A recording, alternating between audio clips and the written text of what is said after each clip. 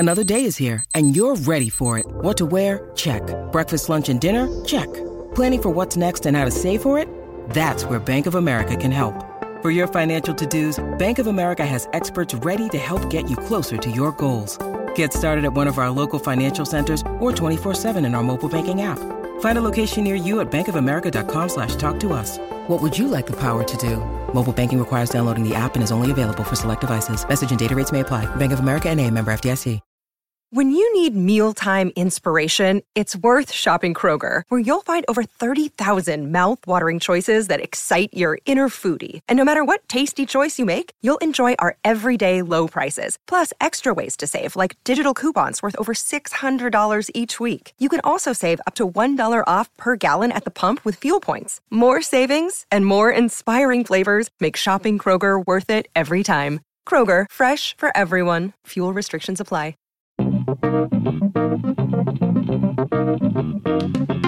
Today on Barca Talk, we continue our rewatchable series as we break down the Clásico from the 2015-2016 La Liga season. This classic game is marked by Luis Suarez's brace, a goal by Neymar, and a golazo by Andrés Iniesta. As always, we discuss the players that made the game special, nostalgic moments, and analyze the goals. Hello and welcome to Barca Talk. I'm Gabriel Quiroga, your host in Madrid, Spain. We are doing rewatchables of classic FC Barcelona games. Today, we'll be talking about the first Clásico during the 2015-2016 season. And with me to talk about it, my partner in crime here from Miami, Alejandro Villegas. Alejandro, ¿qué tal? Good, man. How are you? Still hot? I like that of a partner in crime, especially with Miami and all. We sound like bad boys, partner in crime. Bad boys for life, right? Like yeah. the retired version, you know? How are you doing over there? Yeah, we're good. I mean, like I told you, we're not taking it seriously enough, but you know, It is what it is. So it's not in our hands. What's in our hands is just trying to stay home as long as possible, and that's what we're doing. What about you? Yeah, I mean, we just, we have till the 26th, and the rumor here is that it's going to be extended till May 10th. I'm just hoping that they allow us after the 26th to just like walk around a little bit more, because I think all of us here, just talking with my friends here in Madrid, we are just kind of amping to get out. I see my American friends, they have backyards. I'm very jealous of this right now, but, it is what it is, like you said, and we just got to stay home, and hopefully this will pass soon. And, you have the, as they say here in Spanish, ilusión, right? Like the summer. Yeah, hope. The hope for the summertime, the beach, the travel, and that type of thing. So that's what's kind of keeping me in check. So, all right. Yeah. All right. Well, before we get into the rewatchables, there is some news, and I tweeted this out, Alejandro. Even during a global health crisis pandemic, Barca continues to make news, and not the good kind, Yeah. And so this week came out that 6 board members resigned. This on Thursday. And this is, to me, continues to be so baffling that you cannot trust Bartomeu at all. He's a snake oil salesman, because the thing that he's able to get away with is incredible. Did you hear about this? Yeah. We talked about it in our ADN Barça episode, which is in Spanish. I talked about it with Mariana Guzman. We have all the details there. But it's so crazy that, we've seen a lot of news about just board members going against players or the Barca gate. And we're like, even during this time, like you said, they can't stop. And all right, let's get together. Let's try to be a team. Let's try to be a family in this particular hard time, not only for Barcelona, but for the entire planet. Yeah. And they just keep doing it. And I heard an interview. I listened to an interview of the vice president, which was one of the guys that resigned. And he was saying how Bartomeu called him and they talked about the pandemic like we just did. And then the next time he's like, all right, I need you to resign. And he was like, what? You're doing this like in Holy Week, and in the middle of a pandemic, and you're thinking about just a reform in the board of directors? It's just, I said it at the Barça, and I said it again here. Bartomeu needs to get out. That's it. That's all I'm going to say. Just in the last month, with the continued news against Messi and with the social media campaign that he obviously, when you read about it, it just seems that he used Barca money to pay for this, this media company to do this. And all the things that you just line up in a row, he has to go, and this summer there has to be a vote, because the way that it's continuing, with the way that they treated the players with the pay cut and the way everything has just been spun in the media coming out of the board, we need a new president. Now, I saw the rumors that Sandro Rosell wants to run again, and I'm not going in that direction. We need someone new, with a new vision, but that thinks globally with the team. And because now I also read too, and also in the news here, that Bartomeu's only concerned about not the long-term view of the club because he knows his time is running out and just what's going to happen this summer. So that means he's going to possibly just try to get high-priced players just to plug in and try to save one more season. Yeah, and that's the negative part, and that's one of the things that these 6 members were talking about in their.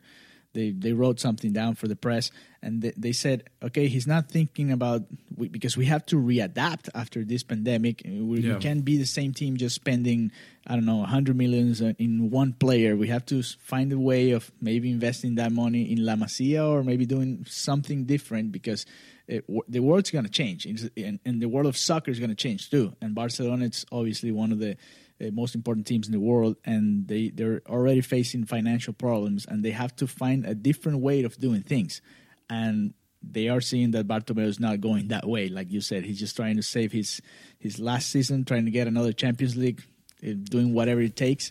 And that's probably going to just bring Barcelona as a club. And as we have said before, Barcelona's a Mexican club. So we have to find a way to do things differently, not just being the Real Madrid like just spending money and just throwing money around. No, let's focus and let's do things differently. And what I'm seeing is that's not going to happen anytime soon with Bartomeu there. Yeah, I mean, it's crazy. It's absolutely insane. Just the thing is, especially in this moment, as we're recording, this world health crisis going on, and there's just still this telenovela thing that's going on every single day. I just cannot get over it. I can't get over it. I mean, I'm sure there's going to be more news that's going to come out of this because especially since these board members are talking, basically, they're not afraid to talk anymore because they have nothing to lose, And so more information is going to come out from that. Yeah, for sure. And one of them said that they were even taking money from the club. Just like pocketing money. So it's gonna be ugly, even uglier than what it is right now. All right, so after this break, we're going to dive into this classic rewatchable. All right, so let's get into this classic rewatchable, the 2015-2016 Clásico that was played in the Santiago Bernabéu. And this was November 21st, to be specific, 2015. This was a La Liga match. And basically, this is the match that got Rafa Benitez fired. Yeah. And, rewatching this game, we're going to talk about all these moments, after the end of the season, what happened. But when Real Madrid appointed Rafa Benitez, what was your first impression with this hiring? Well, I think it was a very good hiring for them. I think he was a guy that could really match what the Real Madrid is about. He was a serious guy. I remember he reminded me a lot of Vicente del Bosque, a guy that's really quiet, really calm, but that does his work quietly and it's very good at what he does. So I thought that Real Madrid was going in the right direction because especially after coming from, Mourinho or this type of guys that are just explosive and there's just so much negativity going around. This guy looked like, all right, he came here just to work, not to be a showman. So that's the first impression that I got from him. Well, to be honest, as a Barca fan, I was extremely happy because I don't think he's that good of a manager. I think he's really good for mid-level clubs to bring them to a higher thing. Like but Valencia. when he got hired to Real Madrid, I selfishly was like, yes, this is a great hire because I don't think he does. This is one of the things, like you just said, he's a hard worker. Yeah. He wasn't a great player when he, was coming up through the ranks. He had to really work hard. He thought about his managerial direction, and so he started thinking about tactics and went that route. But again, when you are managing a Galactico team, you have to be a big personality as well because that's ultimately what happened with this team. They just lost respect for Rafa Benitez from the beginning. Let me just give you one quick anecdote about Rafa Benitez here in Madrid. So this is like 2 months into the campaign. They're training, and Rafa Benitez went up to Ronaldo, and he said, hey, you might want to try taking the free kicks a little bit this way and try to change up a little bit with your approach, and maybe you might get more goals on target. And Ronaldo just looked at him, and he's like, what? So anyway, walks away. And from that day, Ronaldo started calling him number 10. Really? Because, basically saying that, who are you to tell me what to do? You've never played. You're not any good. And the rest of the team started calling him 10. And so from that point on, they just completely lost respect for him. He lost control of the locker room. Even though he was right, because Ronaldo was just of course not very good with free kicks. I mean, he was decent, but he could have been way better, especially the way that he kicked the ball. Yeah, exactly. And that's the thing, I was always taught, when I was young, to always respect the coach, no matter at what level. No matter who he is. Yeah. Exactly. If you disagree, but at least take some advice. It doesn't matter. Just listen matter. and you take it or not. Yeah, exactly. But also just have respect, especially at this level. Mm-hmm. And there's a reason why he got hired. But again, I just think also he had to, at that point, prove to him, especially the locker room, that he was the alpha dog, and he didn't.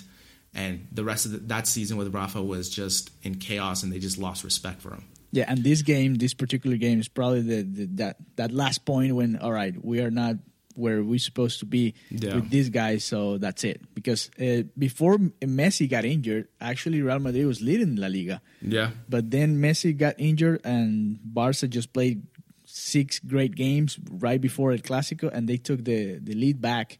And that particular point, just getting crushed by Barcelona at home, I think that was just too much for Real Madrid. Yeah, the writing was on the wall, especially. Yeah.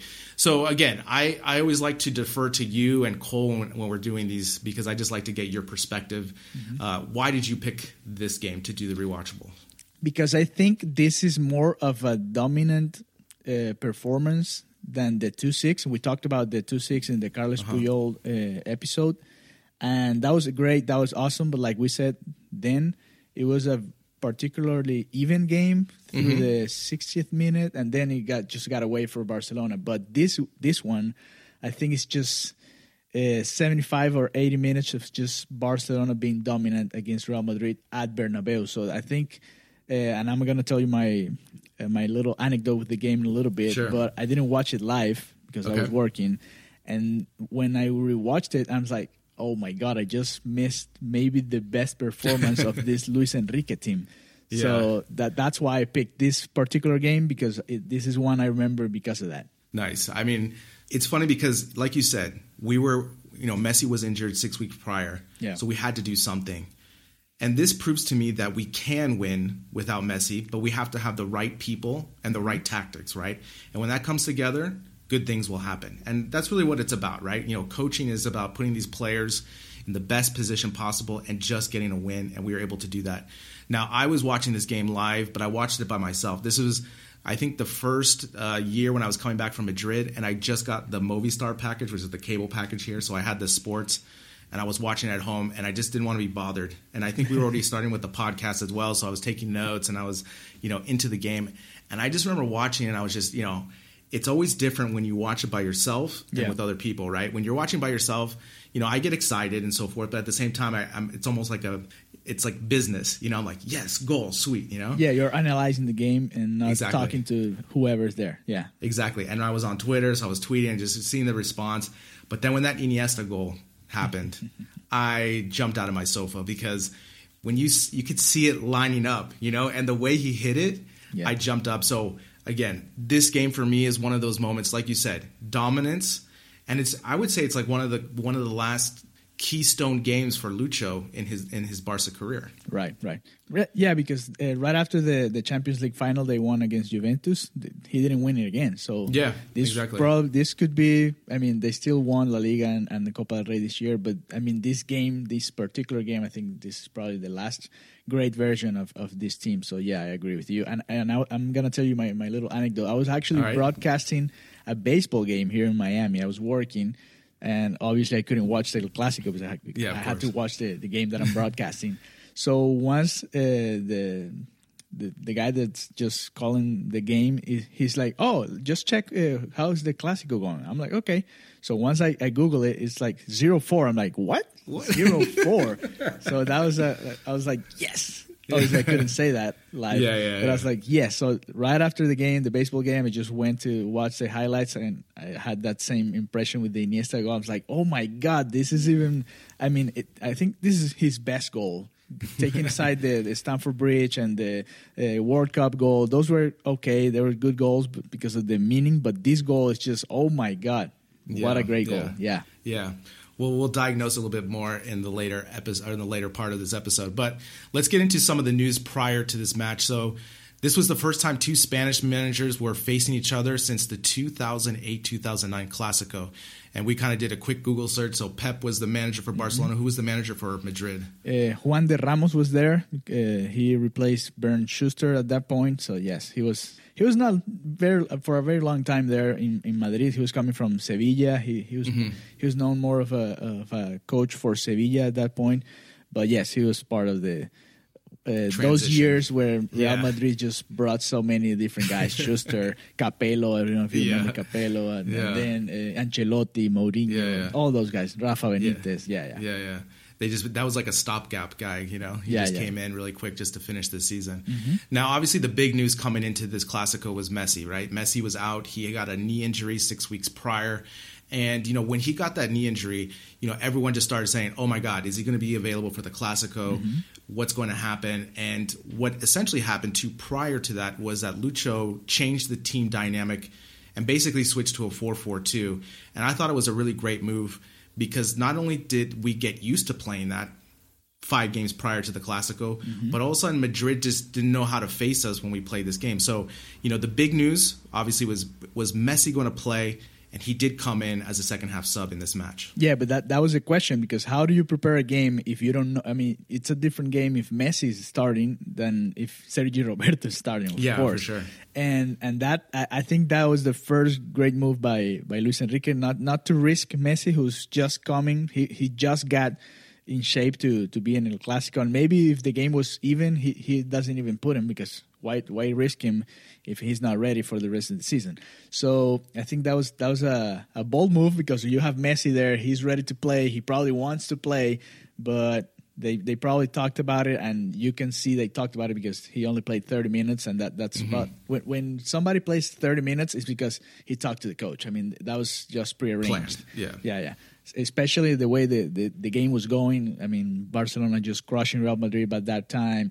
So I think not having Messi also showed that Neymar could be that star right after Messi left. And I think that was my feeling back then. All right, this is Neymar time. And it was. Barcelona played great, and Neymar played great at that point. Too bad that he decided to leave right after that. Exactly. And not only Neymar, but Suarez, the two of them playing and picking up the load, especially during that 6-week span. Now, obviously, this match, because when we were watching the match, you know, they do the tribute beforehand for the Paris attacks. This was literally, you know, about 7 days right after those Paris attacks in 2015. And so that was a really nice, you know, ceremony they kind of did before. The whole team with all the coaches lined up prior. And so that was a significant point as well. Now, let's look at the lineups. This is double take section. Let's start off with the Real Madrid lineup. We had Keylor Navas, Danilo, Varane, Ramos, Marcelo, James, Cruz, Modric, Bale, Benzema, and Ronaldo. And for Barcelona, we had Bravo, Alves, Piqué, Mascherano, Alba, Rakitic, Busquets, Iniesta, Roberto, Suarez, and Neymar. So with the starting 11, any double takes for you? Danilo, man. Has to be Danilo.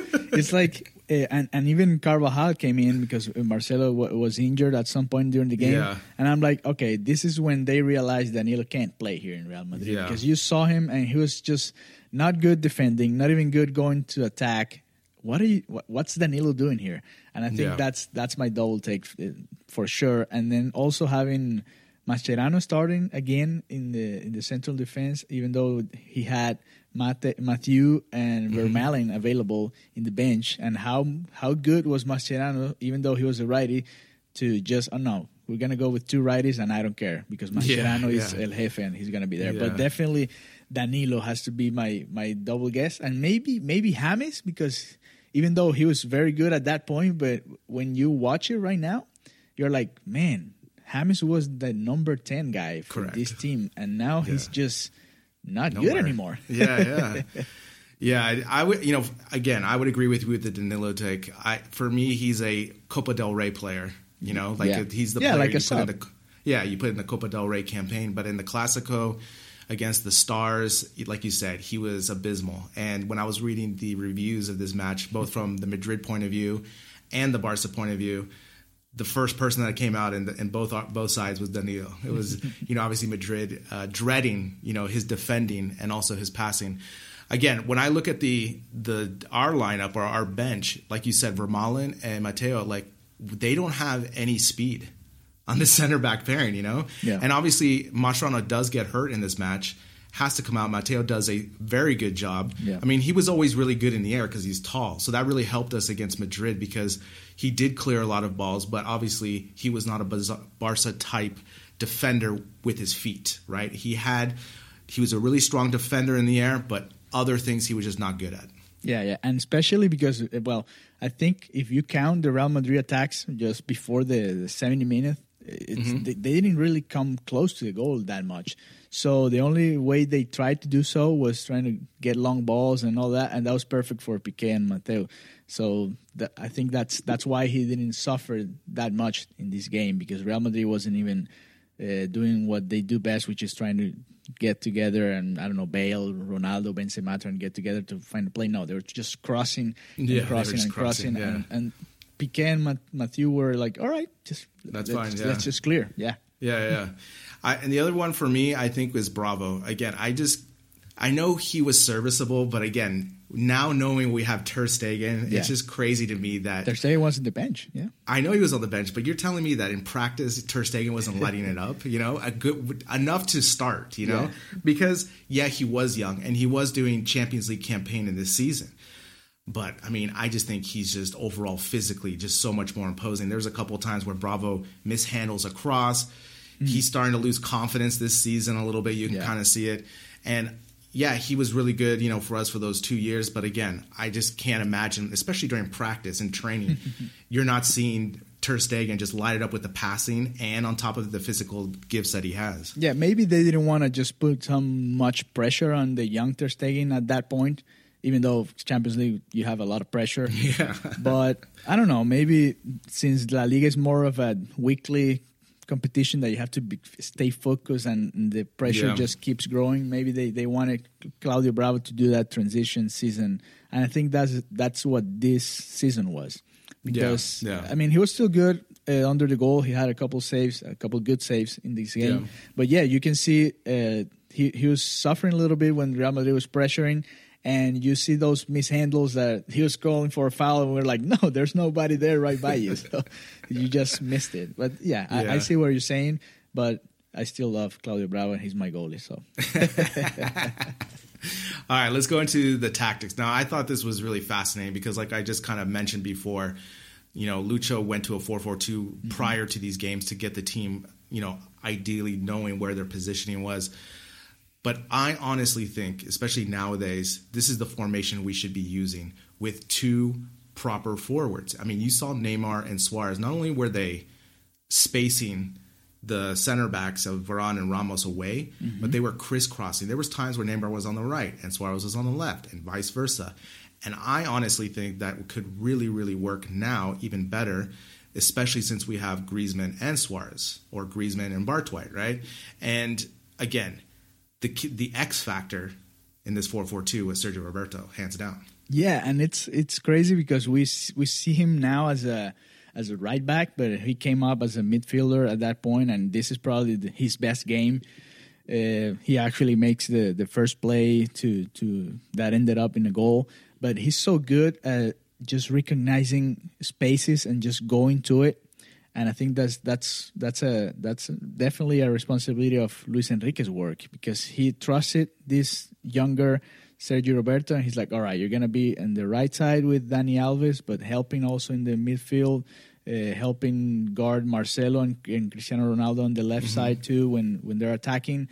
And it's just great. And since, I mean, they didn't know if it was going to be Messi or Sergio Roberto. So this Sergio Roberto move, I think it was great, and it was a good idea by Luis Enrique, and it showed at the end. Obviously, you have the final result, but it's also a good look at what Sergio Roberto could have been if he didn't have Iniesta, Xavi, and so much talent in front of him in Barcelona. So I think he's much more better than what he is now, because he's playing in a right back and in a different position when he doesn't feel comfortable.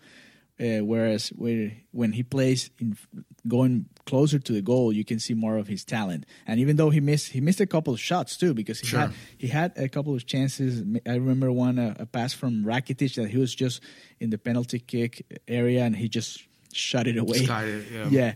But even though he didn't had a goal that day, he had a very good game. Yeah, I think it's twofold, right? I think it's having the Dani Alves because in this game he didn't go up front that much, right? Yeah. And I think there was that understanding where he was a fullback and a midfielder, and Sergio Roberto was a midfielder and at forward sometimes on that right side. Yeah. But the main thing was they kept their discipline, especially for this one game. Mm-hmm. And you can see that, like you said, Sergio Roberto was tracking back, Dani Alves was back there, and I think this is ultimately Sergio Roberto's best position, playing on that far right in this type of formation, where he's not the last line of defense, right? But he can still free roam, and like he did in this game, he was going through the middle, and the players that were defending him had no idea what to do, how to stop him, right? And then all of a sudden you had Iniesta crisscrossing the other way, and all of a sudden just creates this chaos. Now, again, I always point to the two-striker formation and have Messi play make behind him. I think that would be golden right now. Now, let's talk about the Real Madrid formation. Now, you know, in some articles I was reading, they were saying 4-3-3, but in the television version, the other one, they kind of went more with a 4-2-3-1, and kind of just looking at the game and stuff, I would agree with the 4-2-3-1. So they had the top point, they had Benzema, right, as a top point. Yeah, and he was running the entire game. Yeah. Just behind the ball. Yeah, exactly. And then they had James as the number 10, and then they had Ronaldo and Bale on either side. And, you know, on paper, right, you just look at this and you're like, how can they not even have quality shots? I mean, they had one good shot with the Ronaldo breakaway, and I think James had a good shot from outside the box. But other than that, they didn't do anything. They didn't have ball. They also didn't seem to have any chemistry. It was like, oh, who's this guy on my left? Who's this guy on this right? That's what I noticed, because you have three great players in James, he's coming from the greatest World Cup he could have had with Colombia. Then you have Bale, they paid so much money for, and then you have Ronaldo. So you have three superstars at that point, and they are not connecting like Sergio Roberto, Iniesta, and I don't know, whoever, Rakitic were. So I think that's a good point, because you can bring as many stars as you want, but if you don't have a team, that's just not going to work. And we see that in this Real Madrid version. Yeah, it's a good point, and I wanted to talk about that point a little bit later, but a little bit more. But you're right. You know, it's all about the chemistry, and especially when we had Neymar, Messi, and Suarez playing together at their height, you could just see that they were looking for each other. They would have a little bit of flair, and they just knew ahead of time where to go. When I think about this lineup of, you know, Bale, Benzema, and Ronaldo, especially without James, because James kind of came in and out depending on the manager, those three, they had some nice goals, but when I think of their goals, it's just more about clinical finishing by their part and 1v1 rather than a combo play that was just gorgeous. And that is the difference, right? Like when you are playing with these superstars, you still have to have the chemistry to ultimately score goals. And in this match, like I said, they just looked like they had never played with each other. Yeah, because Real Madrid they've always been more of a direct type of play. All right, let's just 2 passes and let's score. And these three guys were perfect for that. Benzema, Bale, and Ronaldo. They're fast. They're good. They have a lot of technique stuff that they can do. Yeah. So they're perfect for that purpose. But like you said, they're not Neymar, Messi, and Suarez just doing like awesome plays that you're like, oh my God. So this is what a superstar team should look like. But yes, I mean, it depends on what you like. I mean, Barca fans like more of a just touch, and have a great play all together and score a great goal by the entire team. And Real Madrid is just, all right, let's just score whatever it takes. So it depends on what you like. Now let's go through some of the key stats. So the Barca had a possession of 58% to Madrid's 42%. And Barca had 14 shots with 7 shots on target. Madrid had 10 shots with 7 shots on target. So, again, looking at that, you know, obviously a lot of shots for both teams. Fouls, Barca had 10, and, of course, Madrid had 14. Saves, Barca had 7, Madrid had 3.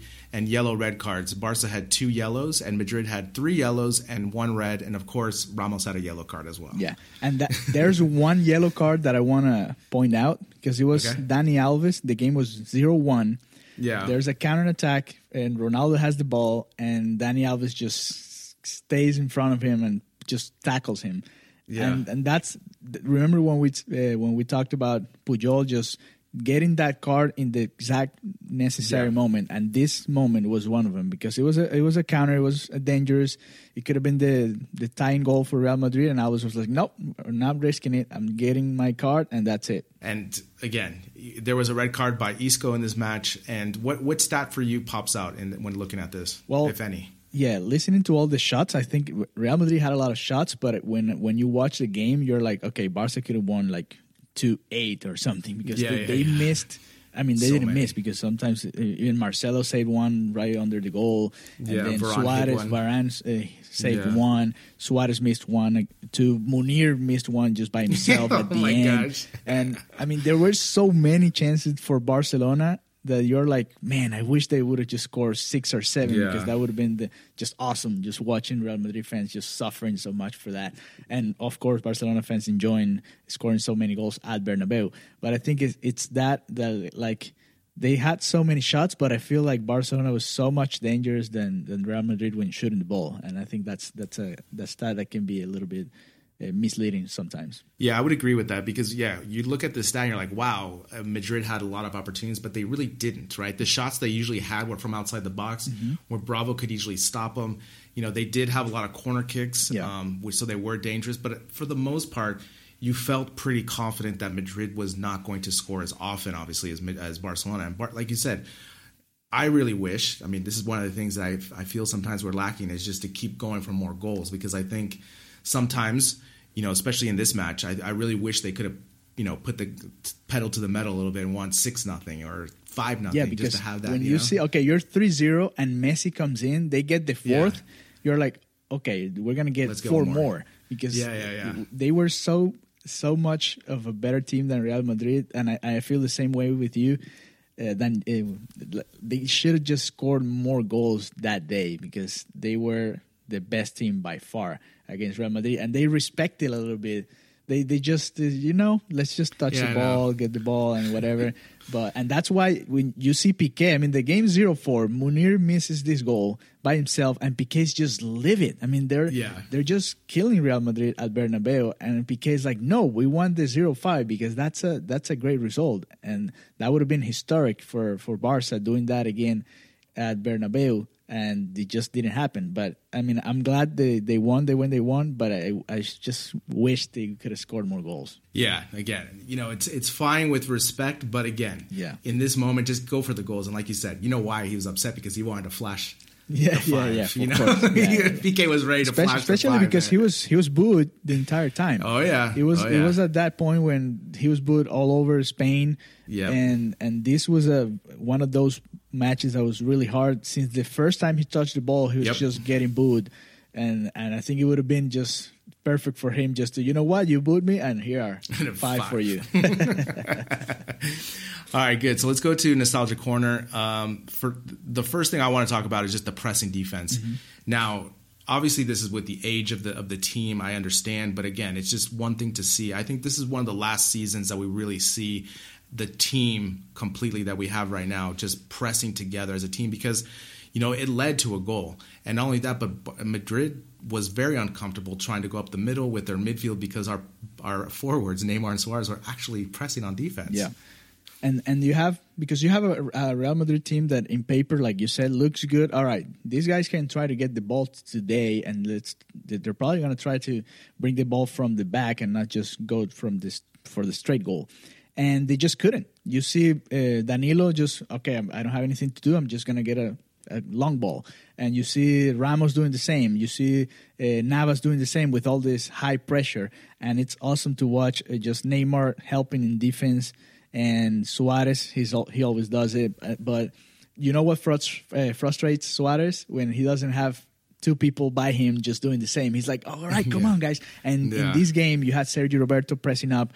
Rakitic, Iniesta was sliding tackle and recovering balls. Busquets was faster. So, yes, I mean, we obviously enjoy it, and that's what we always want to watch. And, of course, it's not possible now because of age and the players that we have. But it's definitely something that we miss, that high pressure and recovering the ball fast and not letting the other team just think too much with the ball.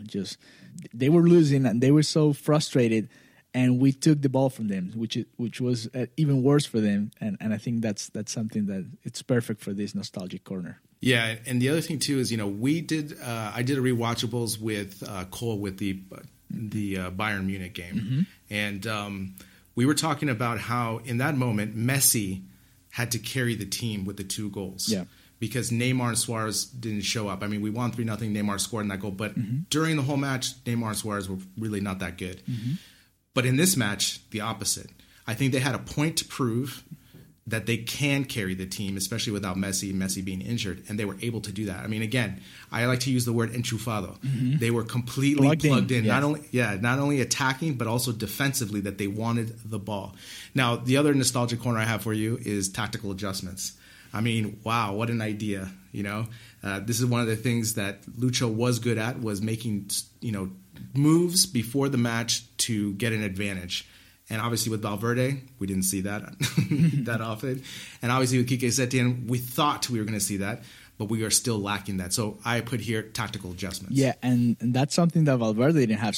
A lot of times we were watching, this happens to me during the Valverde era, and I'm like, okay, it's time to make a move. This is not working. It's minute 60 already. It's time to do it now. And substitutes just came 20 minutes later than they should have been. And this is something that didn't happen with Luis Enrique, even not even making moves, just with the guys that you had on the pitch.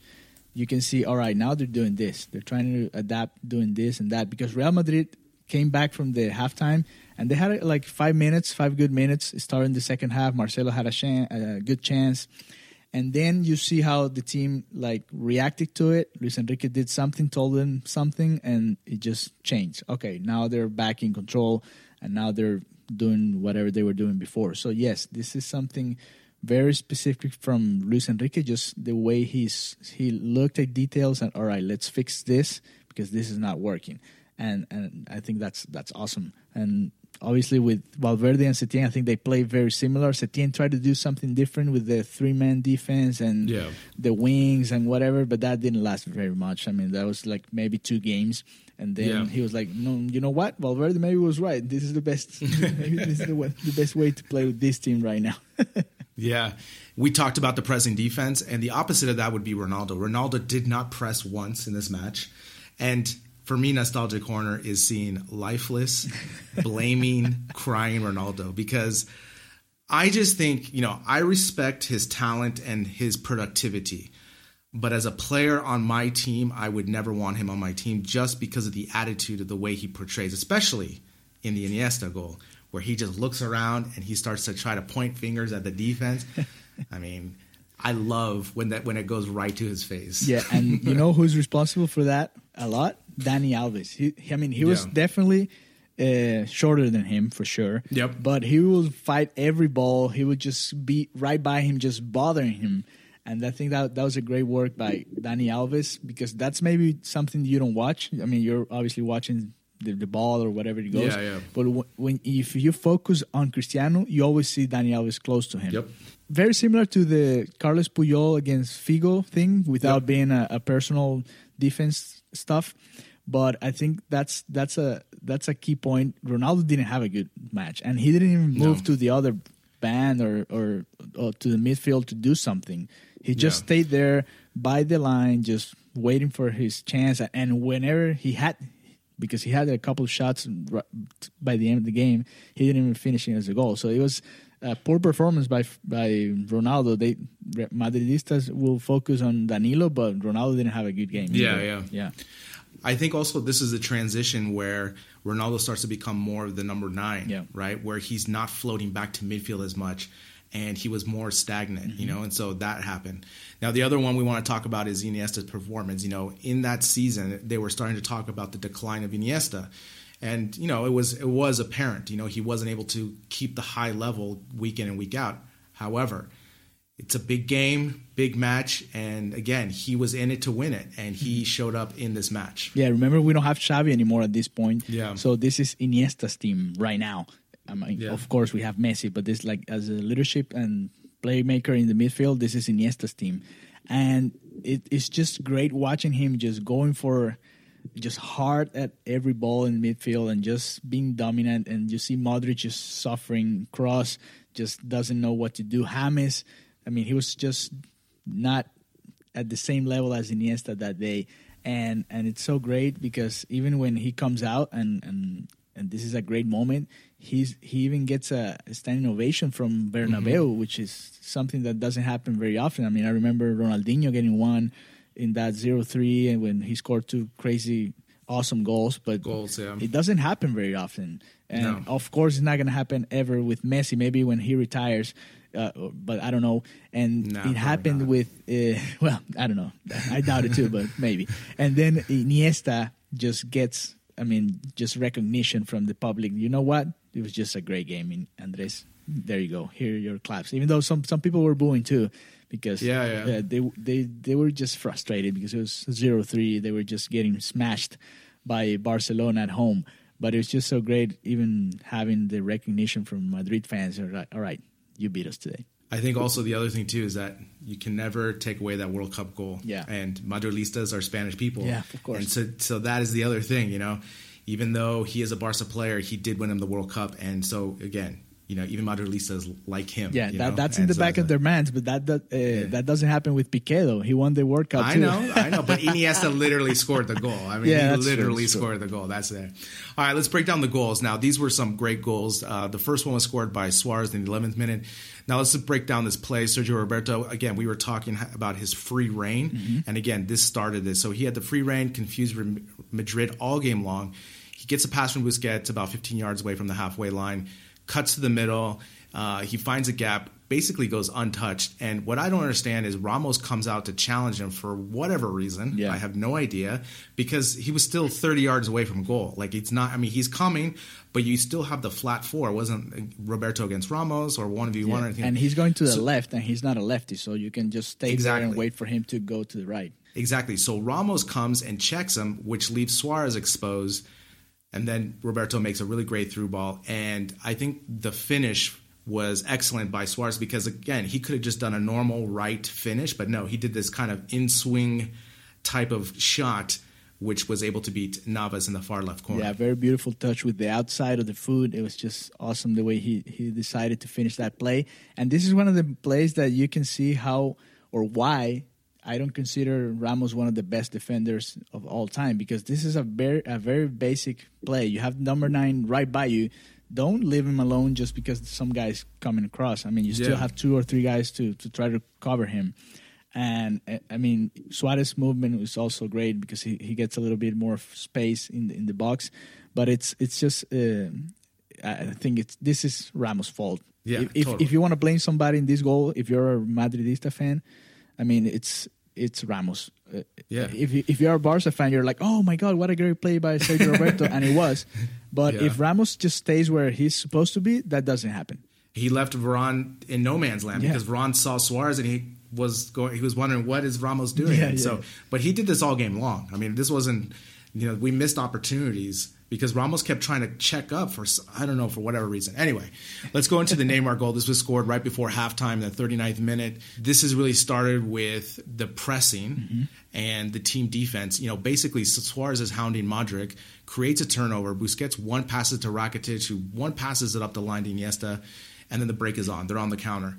And with this play, Iniesta makes this great move, basically like in Top Gun in the movie where he just puts the air brakes and both Modric and Kroos fly right by him.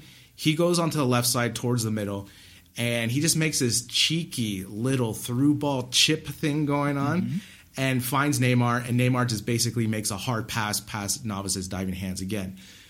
The moment for me was the Iniesta play, right? To beat those 2 guys and not only do that, but then also carry through with that really cheeky through ball. Yeah, and we were kind of lucky in that play because Navas kind of gets a hand on the ball, but the ball just goes under him, and it's a goal for Barca. But it was that point of the game when, okay, Barca was so dominant, but the game was still 1-0, and then they were going to the halftime. So this is a perfect moment to just, you know what, we are very superior.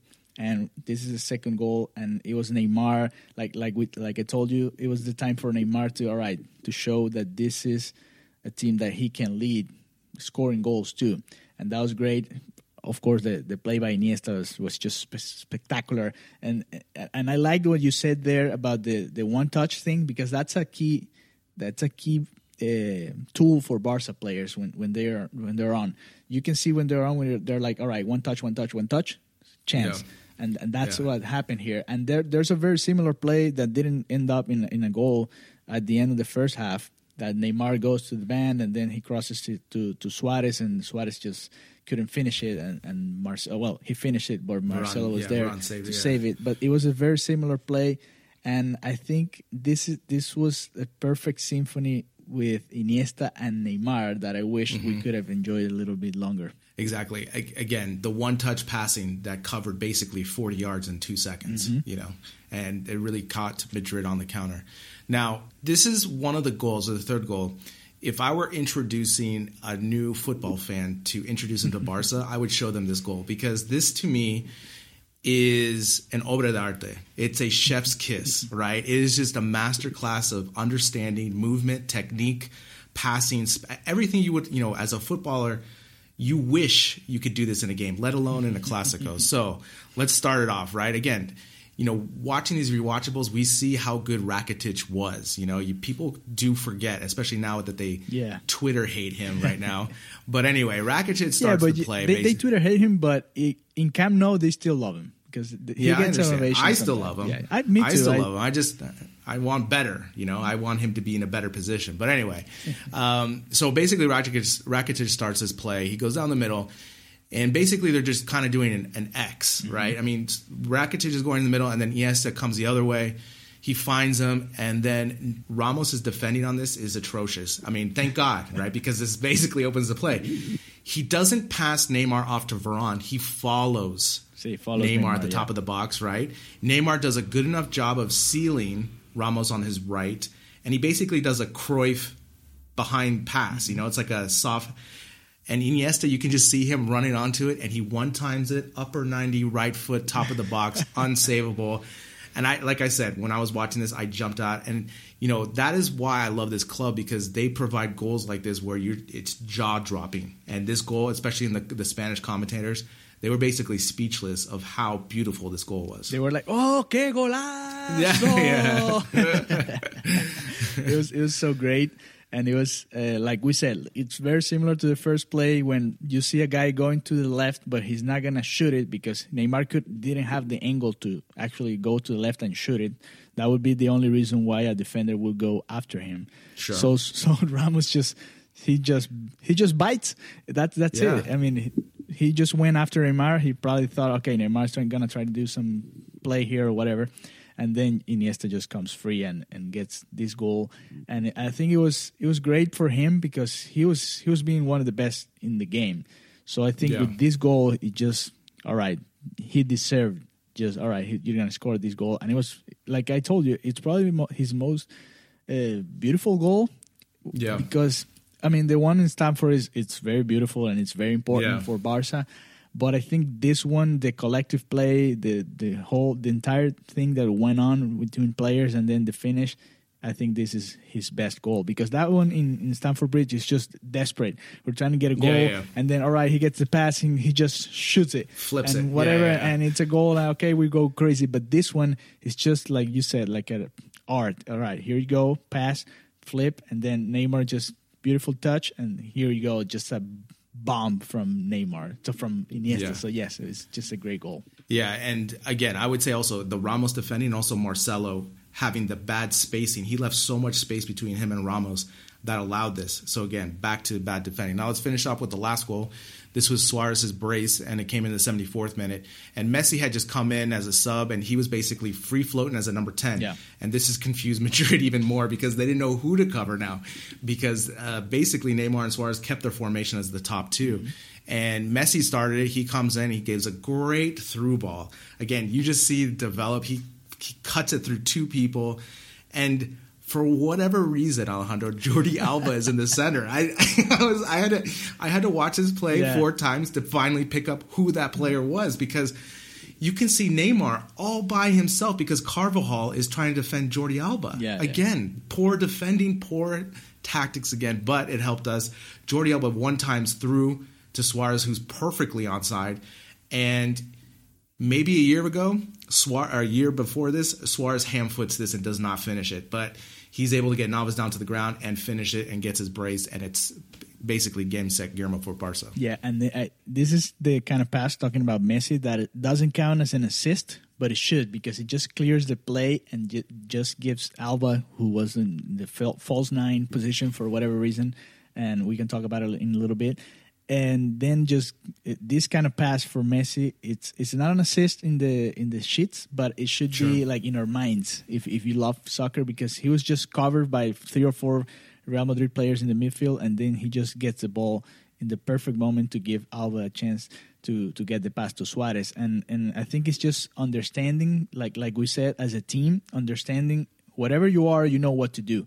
I mean, if Sergio Roberto was there, he was probably going to do the same thing, or try to, at least. Yeah. And then Alba finds himself, and that's the only thing he could have done, because he's a lefty. He's coming from left to right. He's not in his natural position, so that's the only thing you can do to help the team, and he did it perfectly. And I think it was a very beautiful goal.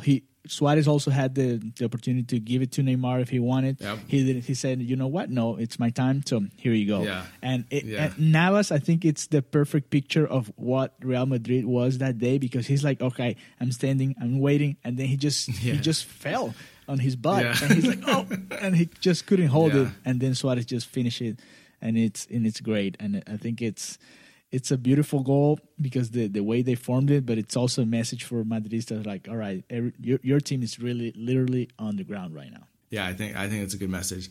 Now let's just finish up with a couple talking points. The first one I have here is just, we kind of touched about the super team, right? And we're kind of going through this now with our team, is that we're continually trying to bring all these free agents at high price. And if we've ever seen it in in every sport, essentially, baseball, basketball, football, obviously world football here, it's impossible to sign every best player. It's physically impossible, right? The super teams are great teams and have great runs because not only do they have great talent, but they have good chemistry. But you also have to have the mixture of the hardworking players that have been through the system, along with the mixture of both, right? And I think this Real Madrid team is a classic example of trying to sign all these top players, and they just have no chemistry. Yeah, and even the public there at Bernabeu, they were even chanting Florentino dimisión. They wanted him to just quit, because even though he bought the players, whoever who could be at that point the greatest player available, and why are you blaming the president? You should maybe blame the coach, because he couldn't find a way to put them together and to find a way to find an actual team, an actual soccer team, and not just the best of the League 11 or whatever. So I think this is a very important message for what Barcelona is going through now. Just trying to maybe trust a little bit more on your guys, the Albas, the Sergio Robertos. Yeah, the youth system. Right? I mean, they're not the stars. They're not Neymar. They're not Suarez, who are also important, like you said. But they help you win these type of games because they understand what the team is about. And that's what I feel like that Real Madrid team didn't have at that point. And that's what, and we're probably going to talk about it in a little bit, that's what Zidane did right after Benitez left after this game. Yeah. He came to a team that was very good in paper, and he was like, okay, I need to find a way to make these guys play with each other, because right now they're just trying to get goals by themselves, it looked like. And it's not going to happen. I mean, let's go right into that. I mean, essentially, this Madrid team wins the Champions League at the end of the season, which to me is appalling and incredible, because you watch this match and you're just like, how did they even qualify and get through this? Because they did not look like they wanted to play. And obviously, Zizou came in, the real number 10. He was a number 10, yes. He was a number 10. He came in, and he focused more on just getting the team to follow and be together. And I think that was a huge thing. He didn't have to, he's not known as a tactical genius, or he wasn't doing new tricks or anything like this. But the best thing he did was just try to assimilate the team and just get them to focus on one goal. And they were able to get the Champions League. Obviously, Barca finished with La Liga and Copa. And again, we had a horrendous showing against Atletico Madrid in the Champions League at the end of the season. Yeah, and this is the final that actually Atletico Madrid loses in penalty kicks at the end, and with the 90 Ramos goal and whatever, which I still can't believe how they can guard Ramos in that corner. I know. And when you look at this season, you're like, okay, Barcelona should have been in that final instead of Atletico, right? And you were talking to me about this games that we had against Atletico de Madrid, who are very good at doing this, just getting, even though they're not the best team, they get through somehow. We saw it against Liverpool this season.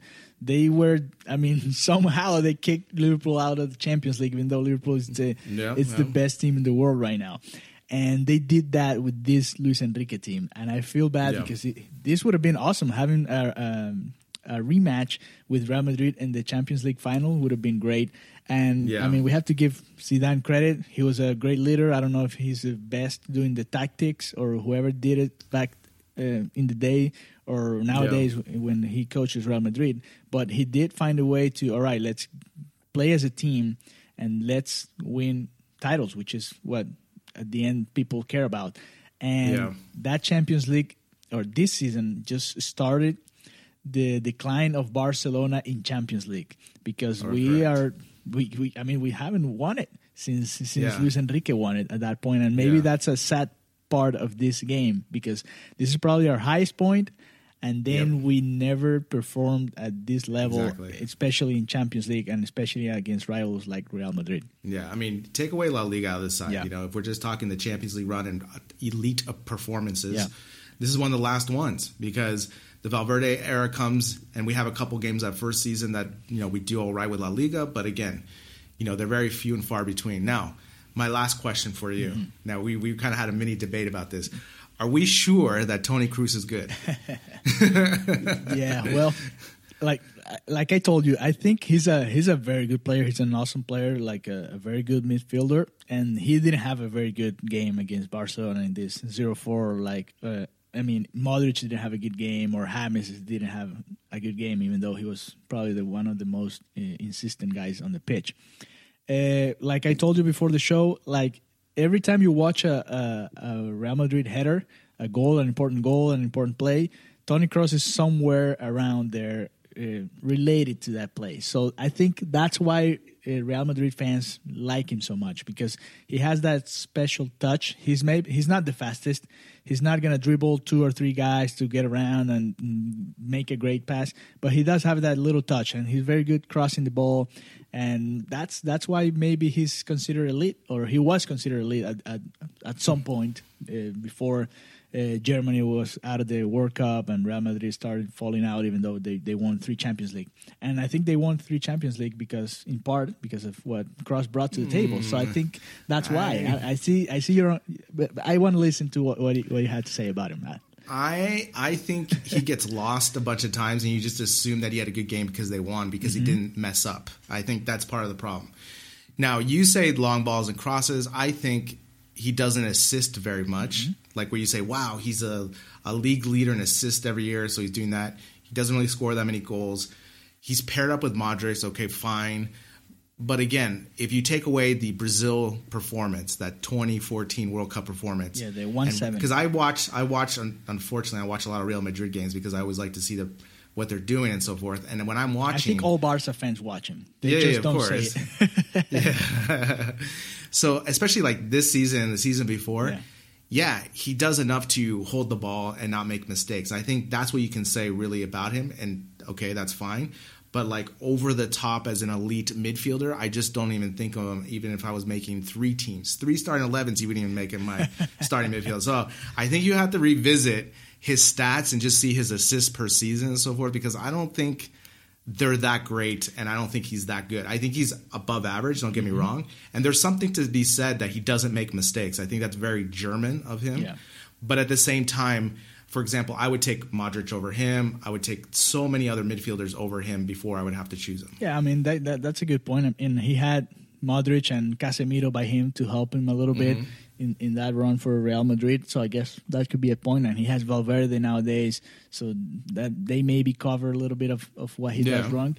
But I see why Real Madrid fans like him. I mean, they won 3 Champions League for a reason. I don't think that's... I know, but I mean, he really didn't do that much. Like I said, there's something to be said about not making mistakes. Yeah. There's something to be said, especially in midfield, right? A person who can control the ball and not do it. But also, if you're paying a player at this money and you think he's elite, he should have more presence, especially in a lot of games. I can't remember a Clasico where he's actually done something amazing or had a great game. We're like, wow, that's the Toni Kroos game. Yeah, I think we can agree on this. If you compare, Iniesta, Xavi, and Busquets, and you compare Kroos, Modric, and Casemiro, you always take the Barcelona midfield. Yeah, of course. And that's for a reason, because they're not at the same level as these guys. So I see what you're saying. Understand. Yeah. Anyway, we'll finish with that. I just thought it was an interesting question to pose. That's it. So thanks to everyone for listening. We'll have more episodes of Classic FC Barcelona matches coming out still, obviously, since we're going through this global pandemic. Until next time, Visca Barça. Visca Barça. Sports Social Podcast Network. With Lucky Land Slots, you can get lucky just about anywhere. Dearly beloved, we are gathered here today to... Has anyone seen the bride and groom? Sorry, we're here. We were getting lucky in the limo and we lost track of time. No, Lucky Land Casino, with cash prizes that add up quicker than a guest registry. In that case, I pronounce you lucky. Play for free at LuckyLandSlots.com. Daily bonuses are waiting. No purchase necessary. Void where prohibited by law. 18+. Terms and conditions apply. See website for details.